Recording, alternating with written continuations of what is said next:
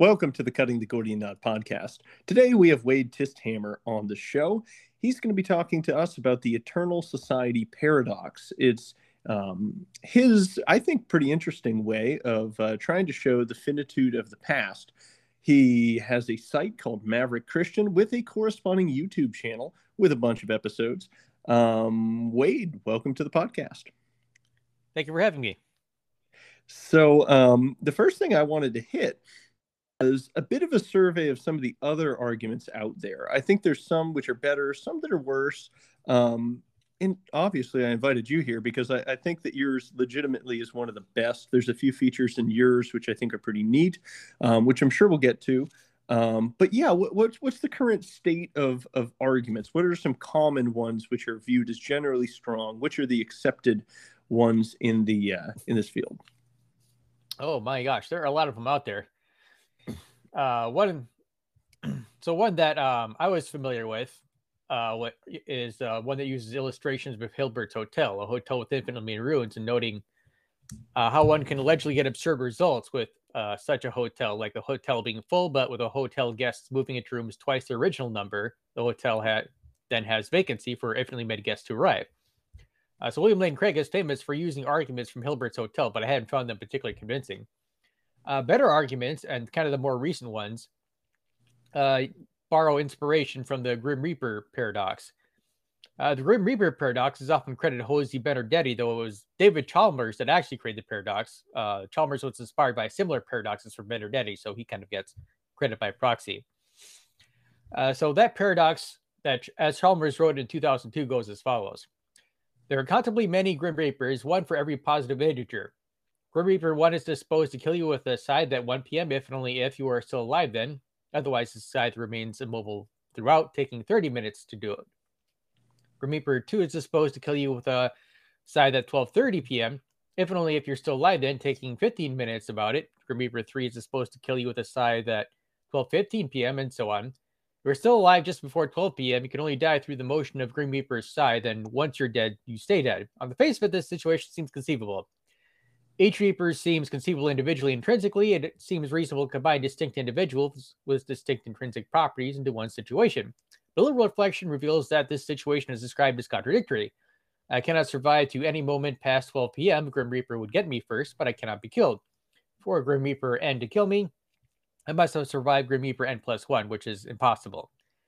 Now, there are a lot of arguments in favor of a finite past that use this type of reasoning, and one that I found particularly good was one that Alexander Proust made. He published in his blog in 2009. I found out about it a couple years after that. It's the same one I cite in my Eternal Society paradox paper. Yeah, I think it's interesting you bring up that one. That's one that I never really liked, and the main reason was because it seemed to be constantly dividing out time. And then that leaves it open to the counter. Well, what if time is not infinitely divisible? I mean, there's idea space is not, with Planck's constant and whatnot. So I liked that he did an updated version at some point where he actually placed these Grim Reapers on, I think, either days or years, which stretched into the past. I thought that was a big upgrade. Yeah, there are lots of others like that involve Grim Reaper style arguments. Yeah, and the Hilbert's Hotel, I got to think about that one more.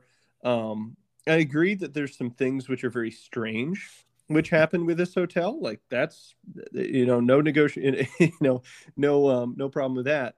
However, I don't think that they're necessarily irrational. They do seem to fit with what we know about just the nature of infinity as a number. And I guess if we actually had that type of hotel with infinite rooms, that seems to be the kind of weird jiggering guests around that we could actually do. So I wonder if that one is a strong counterexample. And then you have to do a little bit of philosophical work to actually fit that one in. I'm sure, Craig does this, pretty well. How do you fit that into explaining that the past is finite? There's a few steps that need to be defended there. I say all this not because I'm actually taking one side or another. I may have told you by email already that I changed my mind 4 times in one day last Tuesday while thinking over this about whether or not the arguments for a finite past were successful. I don't think I could place a bet right now at this precise moment. I'm like 55-45 in favor of a finite past actually being able to be proven. But yeah, did you have any other comments about the other arguments that are out there? Oh, well, I just wanted to say that what actually convinced me that Hilbert's Hotel was probably impossible was Proust's argument that used the Hilbert's Hotel, where each room at Hilbert's Hotel has a Grim Reaper factory, and then you Oh, have infinitely many Grim Reapers. And then Grim Reaper N, like say Grim Reaper 1 is in room number 1, Grim Reaper 2 is number 2, sets their alarms accordingly, kind of in alliance with the Grim Reaper paradox.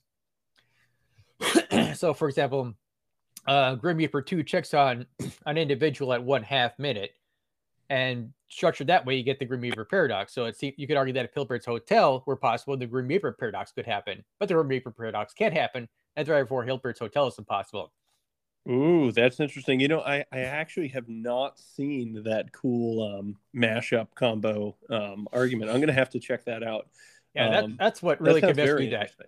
Hilbert's Hotel was probably impossible. And then you get differing intuitions like, well, maybe time isn't infinitely divisible, but that seems like really ad hoc.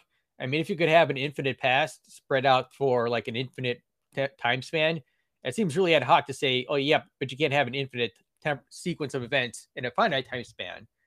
And it's people's intuitions that vary on that, but that one convinced me, it's like, yeah, I think it probably is metaphysically impossible for an actual infinite of that sort to exist. Right. Yeah, that kind of gives off some Zeno's paradox vibes with the, dividing the next step that one takes in half and never reaching the destination. I could see somebody trying to make a distinction between an actual infinite and only a potential infinite. Kind of like the way that you would apply that to Zeno to this, saying, well, no, he's actually just talking about this mathematical operation whereby we always add a number and not actually describing a real, actually instantiated set. I mean, I don't. I'm speaking as somebody who's not sure about either side, but that seems to be something that might be brought up. I don't know if you've heard anything similar. I mean, it wouldn't do anything to stop the Grim Reaper paradox from being self-contradictory. Okay, all right. Explain that out a little bit. The Grim Reaper paradox? Sure. And why we wouldn't have that contradiction?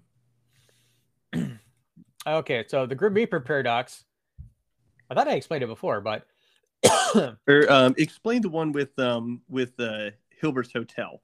So that's the one that I haven't heard before anyway. That we have the hotel with infinitely many rooms, and then he adds these Grim Reapers in. I was a little unclear about how that okay. how that argument actually functions. So if you want to just lay that one out. Okay, well, it's basically that if Hilbert's Hotel were possible, each room in it could be a factory in which a Grim Reaper is produced, and with infinitely many Grim Reapers, you could have Grim Reaper paradox. So, for example, each Grim Reaper in room N checking on the individual at 11 a.m. plus 1/n minutes. So, for example, Grim Reaper 2 checks on the individual at 11 a.m. plus 1/2 a minute. Grim Reaper number 3 checks on the individual at 11 a.m. plus 1/3 of a minute, and so forth. And then you get the Grim Reaper paradox that way. Gotcha. Okay, gotcha. Well, let's transition to the argument at hand, which is your own. So describe how exactly you lay out yours. Oh, sure. So in the paper, the Eternal Society is a society that existed for a beginningless infinite duration of time and has the abilities of ordinary humans in each year of existence. So in each year, people in the society can flip coins, make decisions based on coin flip results, write books, sing songs, and pass on information contained in the current year to the next year. Because of the society's extremely modest ability, it seems like the Eternal Society would be possible if an infinite past were possible. And by possible, I'm referring to metaphysical possibility, as opposed to, for example, physical possibility. Now imagine Eternal Society has the following annual coin flipping tradition. Each year they flip a coin, it becomes up heads, and they all get together to do a particular chant, but only if they never did that chant before. If the coin does not come up heads, they do not do the chant for that year. That's basically the initial setup, the annual coin flipping tradition. Now, the coins are probabilistically independent events, so any particular infinite permutation of coin flips is equally possible. Now, so consider scenario S1, in which a coin comes up heads for the first time last year. So the Eternal Society gets together and do the chant for the first time. This seems like it would be possible if an infinite past were possible. Eternal Society with abilities of ordinary humans, by which I mean the society has ability of ordinary humans in each of existence, could surely do something like this. But this scenario is actually not possible. So the coin flips are probabilistically independent events. So if scenario S1 were possible, another scenario that we can call scenario S2 would also be possible. In this scenario, scenario S2, the coin came up heads each year of the infinite past. Now, if the coin came up heads each year, did the Eternal Society ever do the chant? Well, they had to have done the chant some year because they would have done the chant last year if they hadn't done it yet, since the coin came up heads last year. Did any of you point to, there's a prior year in which they would have done the chant if they had not done the chant before. So they had to have done the chant since the coin came up heads last year, yet they could not have done the chant. There's no year they could have done it. So this scenario creates a logical contradiction. So although scenario S1, the first one, is not directly self-contradictory, scenario S2 is impossible. Scenario S1 is impossible because it implies the possibility of a logical contradiction by scenario S2. So the Eternal Society argument against the infinite past goes like this. Premise 1, if an infinite past were possible, an Eternal Society would be possible. Premise 2, if Eternal Society would be possible, then scenario S1 would be possible. That's where the coin comes up heads for the first time last year. Right. Premise 3, if scenario S1 would be possible, then scenario S2 would be possible, where the coin comes up heads each year. Premise 4, scenario S2 is not possible. Conclusion, therefore, an infinite past is not possible. And that's basically the argument. Nice. No, I think that's a neat argument. I like the use of the coin flips because we're actually placing on each one of these years, which are discrete, parts of time, a probabilistically independent event. I think that's a really cool move. So what are some critiques that others have launched against your argument? What are some common ones? Which premise do they attack most? What's funny enough is that the two most common critiques I found don't actually attack any premise of the argument. But one has to mind that the Eternal Society argument, as far as I can tell anyway, isn't widely discussed. The argument was published in a philosophy journal for undergraduate students, so it's not going to get a lot of recognition outside of astute Catholic podcasters. With that in mind, there have been a couple objections. So one of them was by Jimmy Atkin. At least I think that's how you pronounce his last name. Right, Aiken. Yep. Aiken, okay. Now, he wrote an article that discussed various arguments for the finitude of the past that included mine involving the Eternal Society paradox. He said that the solution to the paradox is straightforward. The Eternal Society paradox is presupposing a logical contradiction. And to that I say, how is that a solution? The fact the Eternal Society paradox in scenario S2 entails a logical contradiction is part of the point. It's not a solution to simply concede part of the claim. However, he later says the paradox presupposes the first and last element to a supposedly infinite series, so the Eternal Society paradox commits what he calls the first and last fallacy. He describes that fallacy as this way. First and last fallacy occurs if and only if a person envisions a supposedly infinite series as having both a first and last element. The problem is that I didn't envision that, and neither did scenario S2. Indeed, part of the reason there's a contradiction is that the scenario, if anything, envisions that there is no first element. So another problem with the objection is that Eternal Society argument is logically valid. So if the argument doesn't sound, which premise is false? Like I mentioned, this doesn't really attack any premise of the argument. And unfortunately, I've seen that happen a lot online, is that when we're faced with a logically valid argument, somebody makes an objection that doesn't attack the truth or justification of any premise of the argument. But an objection can give the illusion of being a substantive rebuttal by saying something plausibly true and closely related to the topic at hand, while still being irrelevant. As another objection I've seen was one that Delia Brown made. She published in the same philosophy journal that published my Eternal Society argument. Brown presents the argument in this way, which is a bit of a straw man. The premise, the argument she depicts it as is this. P1, if an Eternal Society were possible, Tisthammer's Eternal Society would be possible. P2, Tisthammer's Eternal Society scenario results in a paradox. P3, scenarios that result in a paradox cannot be possible. C1, eternal past cannot be possible. Now, one might think I'm being overly critical here of saying this is straw man, but ask yourself, which scenario is she calling Eternal Society scenario? Well, given the second and third premises here, it should obviously be scenario S2, since that's the scenario that a premise the Eternal Society argument claims is not possible. And yet she says this. P2, the one that says Tisthammer's Eternal Society scenario results in a paradox, is not correct, because the Eternal Society scenario does not result in a paradox. The supposed paradox is that A, the society must have done the chant, but B, the society could never have done the chant. While B is true, A is not the case. It is true that the society could never have performed the chant, but it is not true that the society must have performed the chant. Now, at first blush, that doesn't seem to make any sense. It's an explicit part of this scenario that for each year, if the coin comes up heads, they do the chant if they've never done it before. So by this description, if the coin came up heads, they must have done the chant. Of course, scenario S2 is a paradox. One can prove it leads to contradiction with symbolic logic. And instantly, that's one objection I've heard before, is that the scenario isn't self-contradictory, which is ridiculous. But I did see at least one person argue that. Even a proof didn't convince him.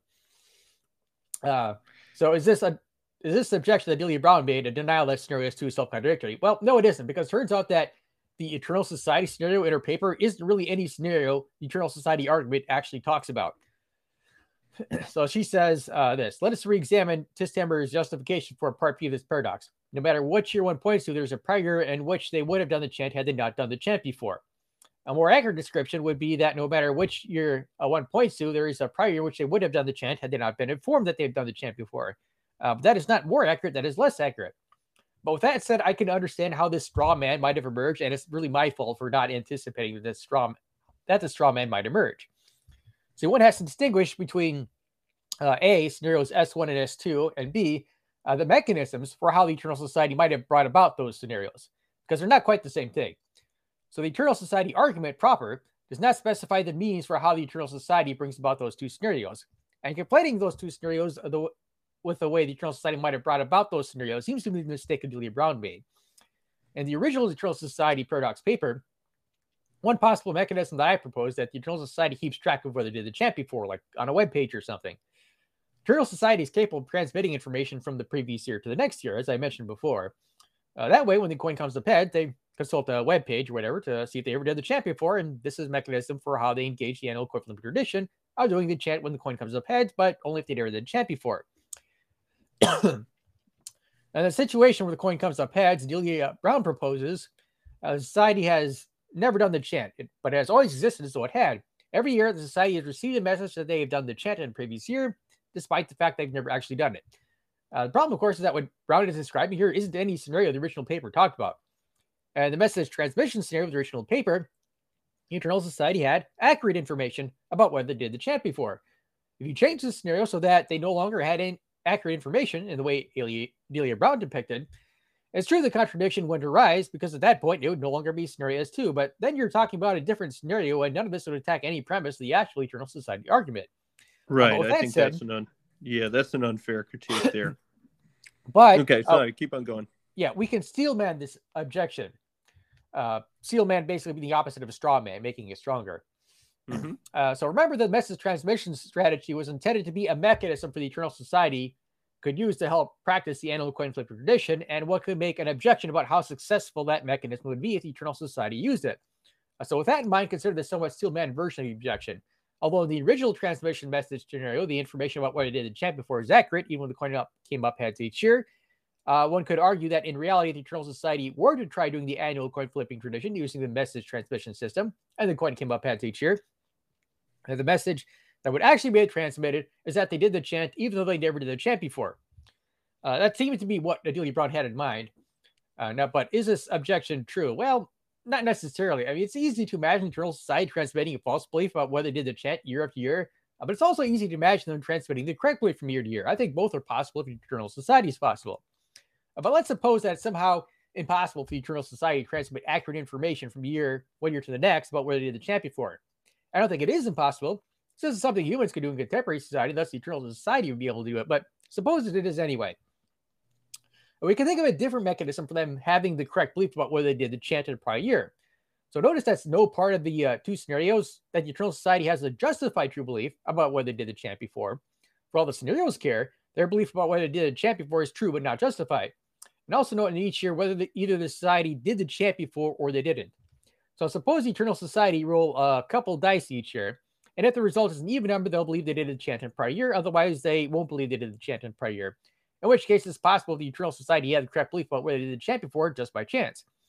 Now, as for why they base the belief on rolling dice outcome, maybe the Eternal Society acts this way because they have a false belief that the dice gods reveal the truth by controlling the outcome, even though the outcome is a product of random chance.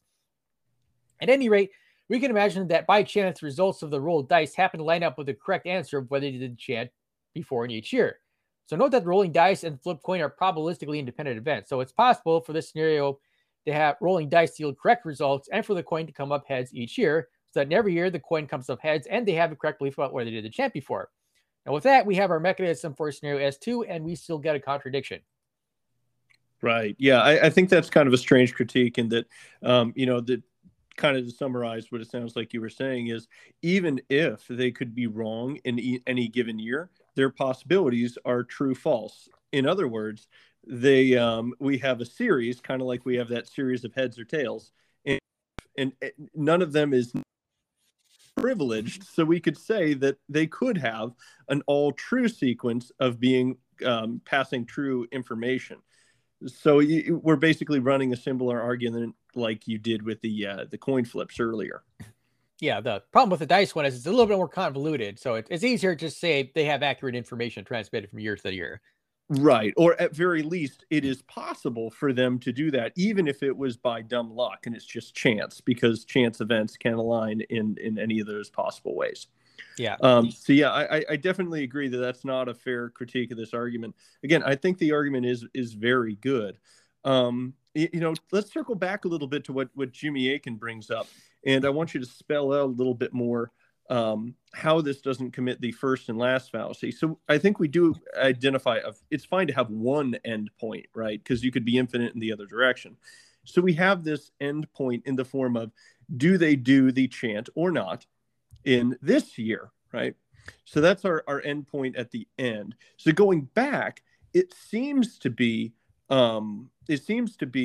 based on, so their chanting today is based on whether or not they ever did a chant before, and that has to do with if heads came up for the first time. So how is that first time of heads coming up not the other end point that Jimmy would refer to?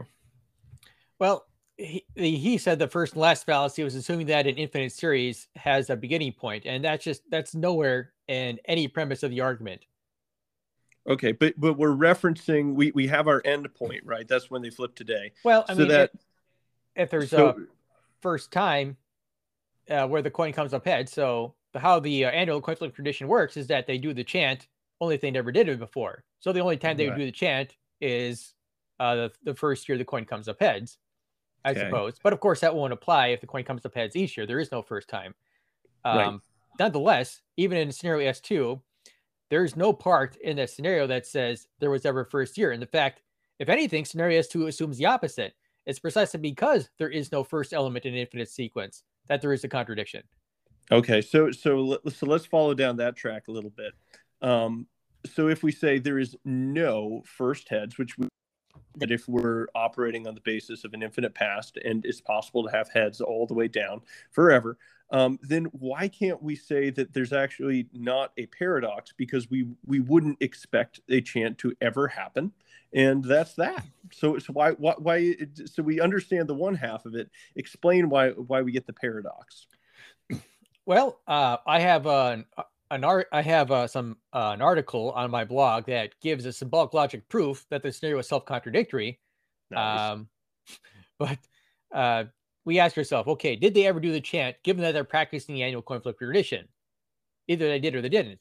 If we say yes, they did if we say yes, they did the chant, well, any year you point to, there's a prior year in which they would have done the chant if they had done the chant before. So there's no year in which they could have done it. And yet, they had to have done the chant because the coin came up heads last year, and the rule is if the coin comes up heads, you do the chant then, if you never did it before. So the scenario is still self-contradictory, and that's where the paradox is. There's a self-contradiction. You've moved me up to 75-25, man. I gotta say, it's funny. I like when you try to push some of these, and you're talking about the nature of infinity and these things. We're actually talking about some pretty, like, I don't know, philosophical basic things. So either you're right or you just said something stupid. But I'm okay with saying stupid stuff, so I'm going to continue. I did look for more objections, and you pretty much named all the ones which commonly come up. I think we already talked about how some of them just kind of missed the mark entirely. I think Jimmy's is out there, but I think he had a pretty good response about that. Has anybody attacked the premise that it's not possible for them to have passed the information infinitely, because that would represent and this is kind of flipping a traditional argument on its head.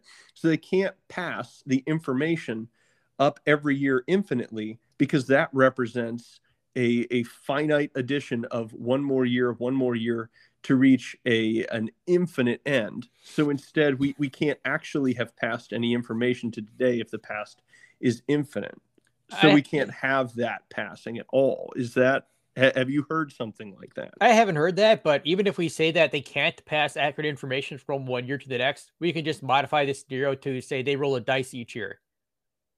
And by chance, the rolling dice happen to line up with the correct belief about where they did the chant in a prior year.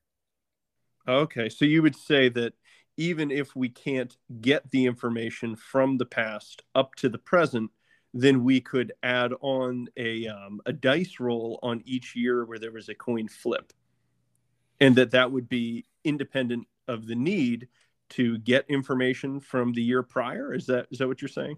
Yeah, because that was in response to my Delia Brown's article, where Delia Brown says that if the coin came up heads, the message that would always be transmitting would be that they always did the chant and they never did the chant before.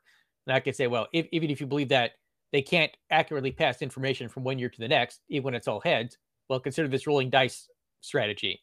Each year they roll a dice, and because these events are probabilistically independent, it would be possible for the coin to come up heads each year, and for the dice to come up in such a way that they have an accurate belief about where they did the chant in the prior year. So in that case, you wouldn't even need information transfer from one year to the next. Okay, I like that one a little bit better. I think the dice edition is interesting, because otherwise I could see someone claiming that it's imagining a successive movement through an infinite time period, whereas somebody who would believe in an infinite time might explain it differently, whereby all movements are local. So you go from the point prior to today till tomorrow, and so long as everything at every point does that local movement, then we actually have an infinite past without anything having to come from all the way distant infinity up till today. So I'm going to have to think about the dice edition. That's an interesting twist, and I think that can be article version 2, the revenge of the Eternal Society. So let's see. Other ones are, what if we said that there's a false dilemma here, and just like we have things like in a super state, it's not a 1 or a we could have something in a state of potential, so it's not actual, it's not non-being. Why can't we just claim that the chant or the results of this would just be undefined or suspended or in a state of potential, instead of a strict logical paradox? Well, one can use symbolic logic to prove quite rigorously that there is indeed a logical contradiction. So okay, that's one reason why it won't work. It's like saying, well, why can't Mary Bachelor be in a superposition of being undefined? Well, no, there's a real logical contradiction there. Okay. But yeah, just remember, did they do the chant before? Well, they had to have done the chant, and yet they could not have done the chant. There's still a logical contradiction there. There can't be any undefined thing about it. It's not the way logic works with contradictions. Okay. So you're claiming that these are two actualities which are opposed. It's not something that we could say is in a super state or a wave function at all. Oh, no, it's not like that. I mean, even superpositions aren't actually logical contradictions. There's no contradiction in the math of quantum mechanics. If there were, we'd be in a lot of trouble. Right, because it's not actually one thing and actually another thing at the same time in the same way. It's something which is just potentially either. So that's kind of the question. Is this, so can you kind of spell out why this can't be potentially either? I know you've referenced the symbolic logic, but most people driving their car aren't going to be able to reference that. Oh, yeah, because remember the rule is that each year they flip a coin. The coin comes up heads. They do the chant, but only if they never do the chant before. So they had to have done the chant by one rule, namely, if it comes up heads, they do the chant, but only if they never do it before. So by that rule, they had to have done the chant, because they would have done it last year. They hadn't done before. By another rule, they could not have done the chant, and that rule is that any year you point to, they would have done the chant had they not done the chant before, because the coin come up heads in a prior year, precisely because of that rule. And because of those two things, you get a logical contradiction. Gosh darn you, Wade. This is good. This is very good. I like this a lot. I'm poking and I'm finding solid argument everywhere I poke. I'm sure there's better pokers and better prodders of arguments, but I am all I have. Let's see. I'm running very low on ways that I can attack this argument, but let me lay one more out. So we have a series of infinite years that we're imagining, and then we also have the infinite society, and they're flipping these coins and whatnot.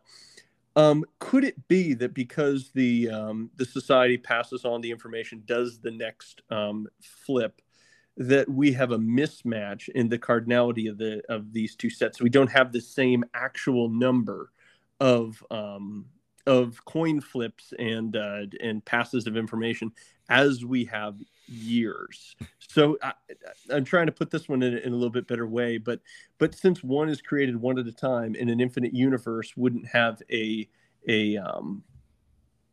a one at a time creation. Could we have a mismatch in the total number of the sets of eternal paradox activities and the set of years? Well, no, because it would be Aleph null. It would be the same cardinality as the natural numbers. And like I mentioned before, you don't even need information transfer technically to just roll dice each year. You're going a little bit quiet there. I don't know if you stepped away from the mic a bit. Well, it would, because each coin flip, how many coin flips are there? Well, if they flip the coin each year, then that's Aleph null. It can be mapped one-to-one correspondence with the natural numbers. How about information transfers? Well, assuming you're transferring 1 year to the next for each year, well, that's also Aleph null. It can be mapped onto the natural numbers. So it's the same cardinality. And remember, if push comes to shove, you don't even need information transfer. If need be, we can say they roll dice each year. And the results of the dice just happen to line up with the correct belief about where they did the chant before. Very nice. Very nice. I like that answer. Kind of the view that I'm starting to come to is that it would, and I'll let you reflect on this and see what you think, is that it's possible for God to have created an infinite universe. However, I think it's impossible for this universe to have been infinite, kind of in the same way that it's possible for God to have made a universe with the speed of light, which is half the speed of light today. But he could have done that differently, but he just did not. Therefore, the speed of light is what it is in this universe. Would you say that it's possible for God to have created an infinite universe? An actual infinite? Infinite, yeah. Yeah, well, the Hilbert's Hotel thing, conjoined with the Grim Reaper paradox, makes me suspect that the answer is probably not. I just think an actual infinite seems more likely than not to be metaphysically impossible. Okay. Yeah, I mean, are there any views of time which don't correspond to your argument at all? There's different views that people take. It seems that this would function on any of them, but I haven't given it quite enough thought. Any that would cause it trouble? Not that I'm aware of. It doesn't specify whether we're doing like a tenseless or tense theory of time. That's completely unspecified by the argument. It seems like it would work either way. Yeah, that's kind of my intuition too. But normally I kind of think through a theory. I don't know if you have a favorite position on that one. Yeah, I'm the tense theory of time. Right. Myself. Okay. Gotcha. Whew. Well, I tell you what, you are a fast talker, my friend. So we have motored through like a ton of points. That's awesome. Being in the afternoon, I haven't had my normal requisite quantity of coffee. But yeah, you make a darn good argument, my friend. I really like the dice edition. So what would you say to somebody who is who's still kind of like on the edge, thinking, hey, maybe I don't understand this argument or other arguments completely? What would be your final push to kind of get somebody in the right camp? Well, I guess one thing to point out is that when you're making objections, answers, and this is a logically valid argument. So is there a premise you think is false? Right. Now, if all the premises are true, you can just say, well, the conclusion has to be true if the premises are true. It's impossible to have true premises and a false conclusion here because this is a logically valid argument. So I'd say, okay, is there a premise that you aren't convinced by? And really, the only vulnerable premise I can think of is the first one, the one that says an infinite past is possible, but an eternal society isn't. To which I would say, surely there's something metaphysically suspicious about an infinite past when eternal society with the abilities of ordinary humans can actualize a logical contradiction. Seems more plausible than infinite past is just never possible in the first place. Okay, gotcha. So, what other kind of things do you do on your channel on Maverick Christian? Mostly apologetics related stuff pertaining to philosophy. Gotcha. Do you have a favorite argument for God? Oh, that's a good point. So for a while, the moral argument was one of my favorite arguments. Interesting. And, Have you put some of those other ones into symbolic logic? oh yeah, I mean it's very really put an argument in symbolic logic for a moral argument. So one version of the moral argument goes like this: if God does not exist, nothing is morally wrong. Some things are morally wrong, like torturing an infant just for fun. Therefore God exists. There are variants of that sort of deductive argument. Mm-hmm. And what's William Lane Craig has his own variety that goes very much like that. What's interesting about moral arguments of that sort is that an atheist might say, "Oh, this is a terrible argument." Really? So which premise is false? Here's the thing: atheists do not agree about which premise is false.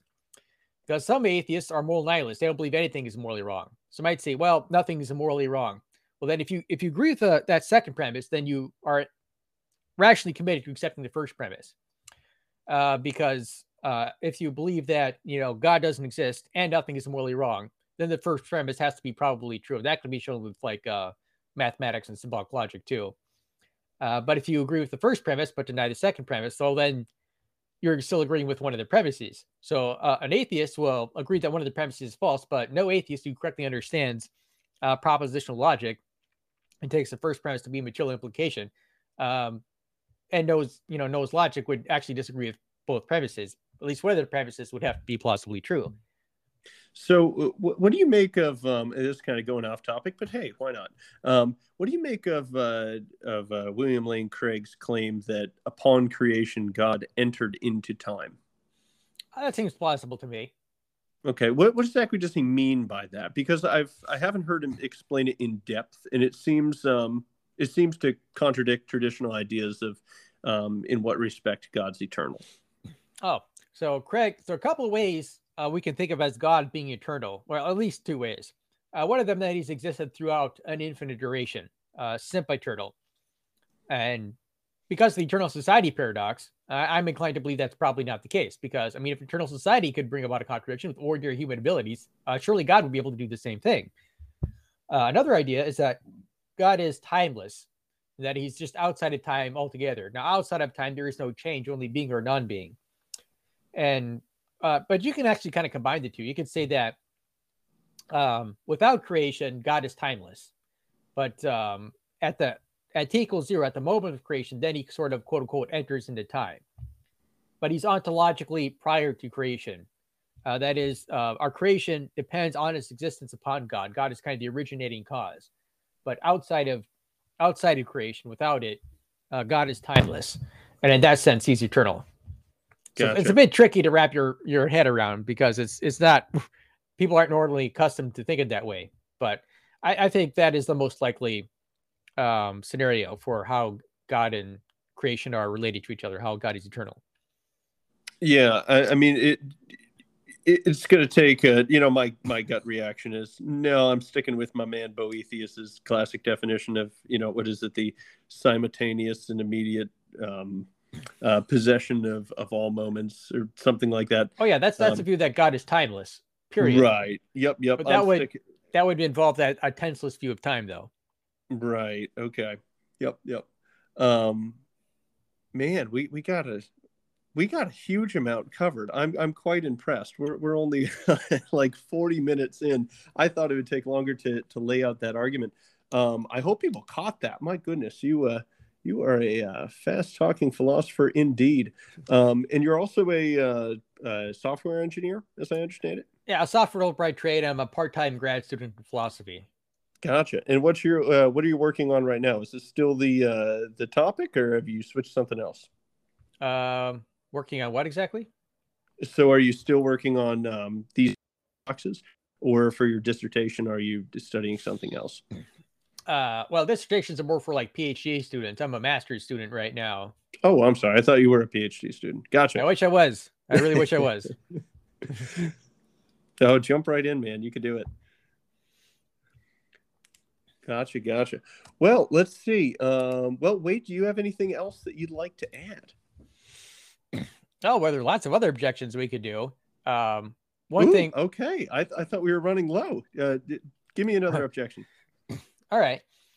So one is that I've seen online that's related to Grim Reaper style paradox involves the unsatisfiable pair diagnosis. I don't know if you've run into that, but the unsatisfiable pair diagnosis is a term that philosopher Nicholas Shackle coined. Roughly, the idea is that the abstract structure of something like the Grim Reaper paradox is such that it produces a contradiction.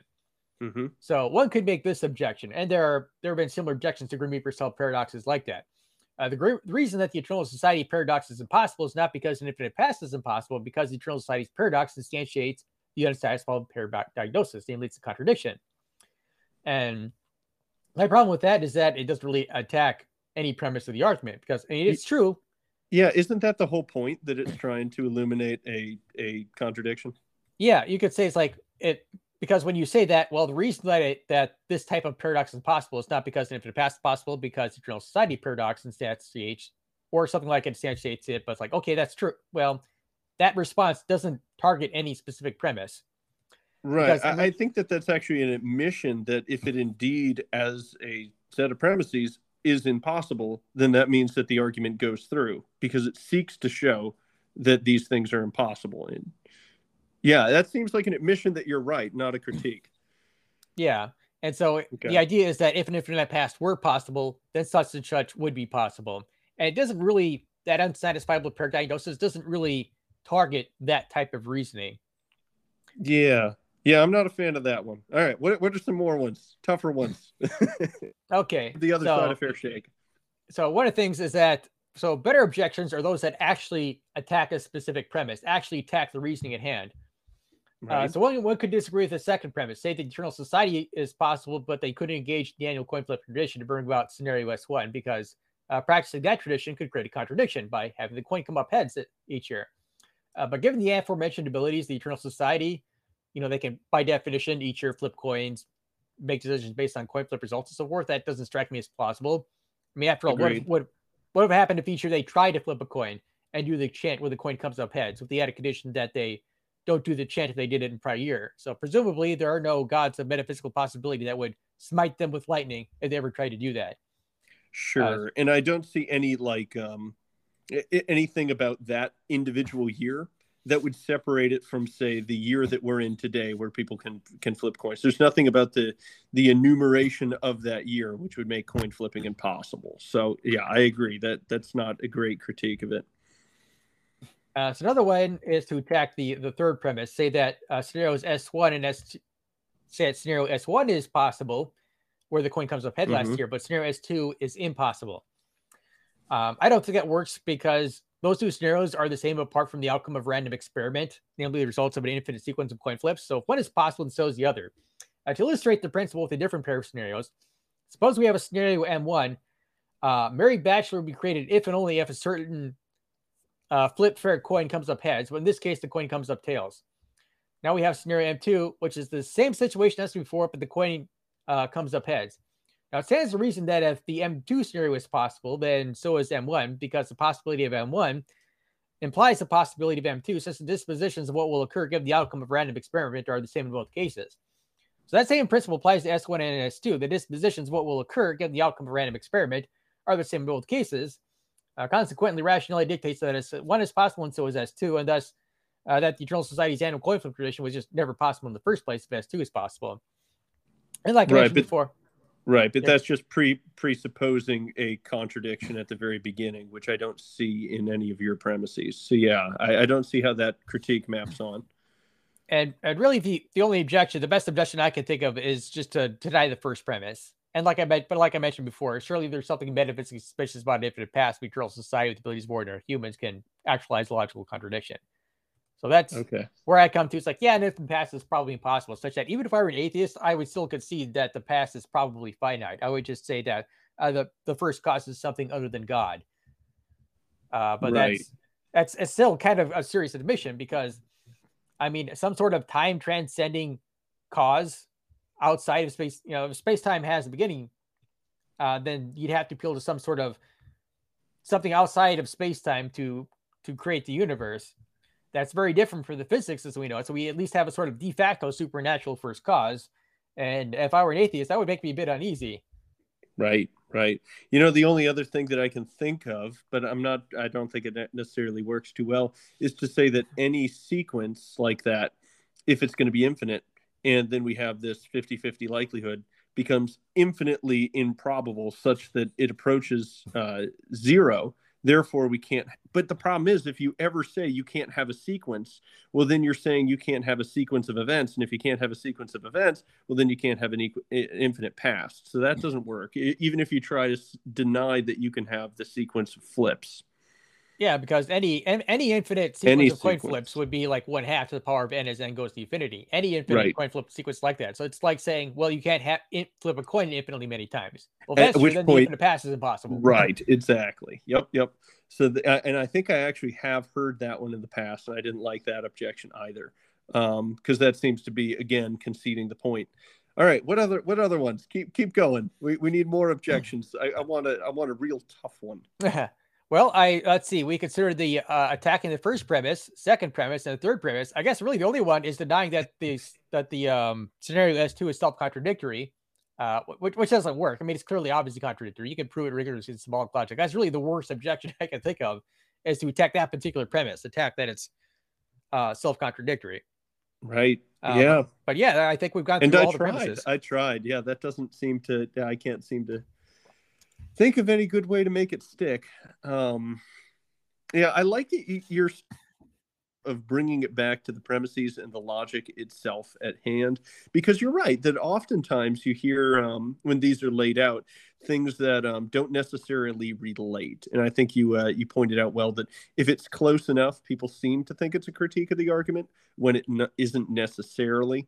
um, yeah, yeah. All right. Any more? Any more? Wait. We dealt with each one of the premises. Um, I looked through that paper where he had the symbolic logic. I am not the world's most foremost expert in such things, but I think you did an excellent job defining each one of your terms and tracking through it. I'm not seeing a problem here. Um, so it's certainly interesting problem. Now, you know what? Let me lay one out after saying, the whole thing about oftentimes people don't deal with the premises or the logic. How does this relate to an infinite future? So you're also a Christian.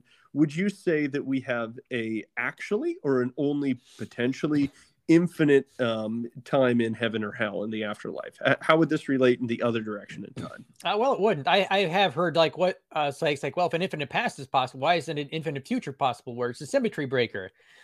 And one obvious symmetry breaker is just to think of Hilbert's Hotel and the infinite past. Each year you create a room, then you'll get Hilbert's Hotel. So if the infinite past were possible, it seems like you could get a point in time that has an actual infinite. You can't get that with just a potentially infinite future.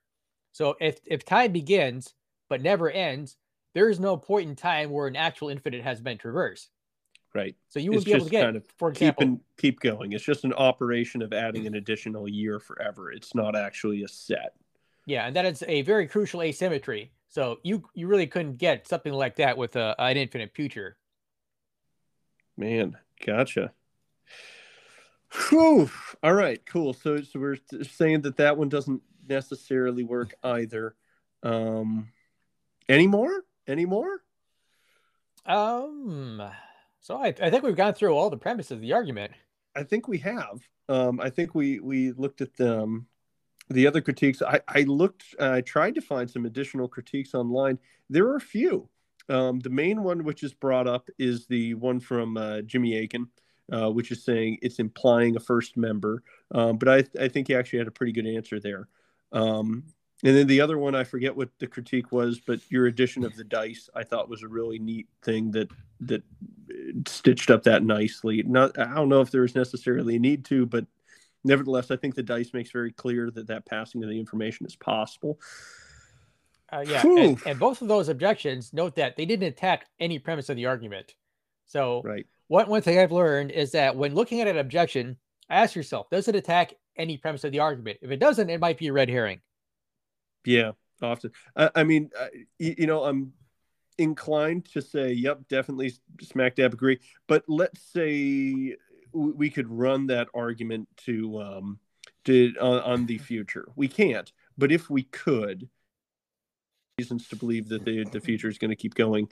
But then, we would have good reason to look back. So oftentimes, looking at counterexamples which run off of the same logic can expose something that you haven't seen in the argument that may be wrong. So that's my only addition to what you said there. Well, I have seen somebody try to make a parallel argument using foreknowledge. So he could. Ooh, do tell, do tell. But my objection to that is I don't think foreknowledge it's actually possible for that to work that way. I don't think God has simple foreknowledge and the way he's often described. So here's a problem with kind of a simple view of foreknowledge. It's kind of a crystal ball paradox I came up with. Suppose a person looks at a crystal ball to see what will happen in the future. And if this guy, let's call him Timothy, he says, okay, if Timothy is going to I don't want this guy to have a grandchild. So if I look in the future and I see Timothy is going to have a grandchild, I'll kill him. But if he's not going to have a grandchild, I won't kill him. I just don't want this guy to have a grandchild.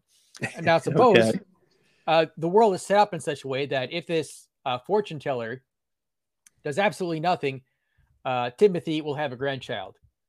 Okay. And now if he looks in his crystal ball and he says, what's going to be in the crystal ball? Is he going to say, oh, Timothy's going to have a grandchild, so I'll kill him? But if he does that, then Timothy won't have a grandchild. Okay. Now, if the crystal ball says, but the world is set up in such a way that if this fortune teller does nothing, Timothy will have a grandchild. So you get a contradiction. Okay. So it's very similar to the grandfather paradox when you think about it. Right. So the idea that you can make decisions based on what will happen in the future, I don't think is really possible. What you could do is make decisions about what would happen if you do such and such. I agree. That would otherwise you're just implying that the future is actual. And I think that most all views of time would say that the future is only potential. So it can't actually ground a truth because it has no ontological status. Yeah. And people like Alex Malpass have tried to make a kind of a sort of reverse Grim Reaper style paradox where stuff happens in the future and God or whoever makes decisions based on what will happen in the future. And they try to say, well, look, this is the reason why your Grim Reaper style argument doesn't work.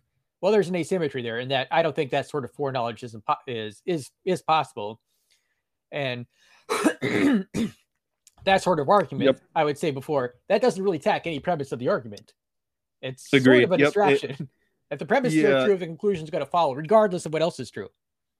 I agree. Yeah, I'm not terribly impressed with that critique either. Yeah, that's just a misunderstanding of the nature of the future, and you're treating it like an actualized set of events, which it's not an actualized set of events, not yet. It's only in potential. A crucial asymmetry with a future and the past is the past is in a sense fixed. You can't change it. Whereas our actions that we take place right now can affect the future, and that's why you can't have that type of foreknowledge because what you do affects foreknowledge. Yep. Okay, you just went quiet again on the mic. You there? I think he's back. Are you back? That connection or something, I don't know. Oh, there you are. All righty, cool. Great. Well, what other things? This is cool. I definitely appreciate you bringing all these things up.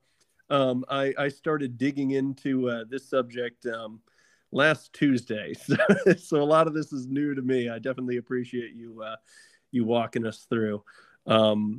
But yeah, it seems like we kind of like start to roll to an end and you're like, actually, there's this other super cool thing. And then you lay it out. So what other super cool things do you have up your sleeve here? Off the top of my head, I guess I can't think of any more that relate to this particular argument. Okay. But time in general, finitude of the past over. Oh, nothing comes immediately to mind. Okay. All right. Well, cool. Well, I'll tell you what, Wade. That was awesome. That was quite the rundown. I appreciate you answering all those. You've greatly increased my certainty of the arguments for the finitude of the past. I think that's pretty neat. So let's wrap on up. We have a traditional way of ending these podcasts, and it goes like this. If you enjoyed this episode, and if you have friends, and if you like sharing, then why don't you share it with your friends? And if you didn't like this episode, share it with your enemies. And I'll talk to you next time.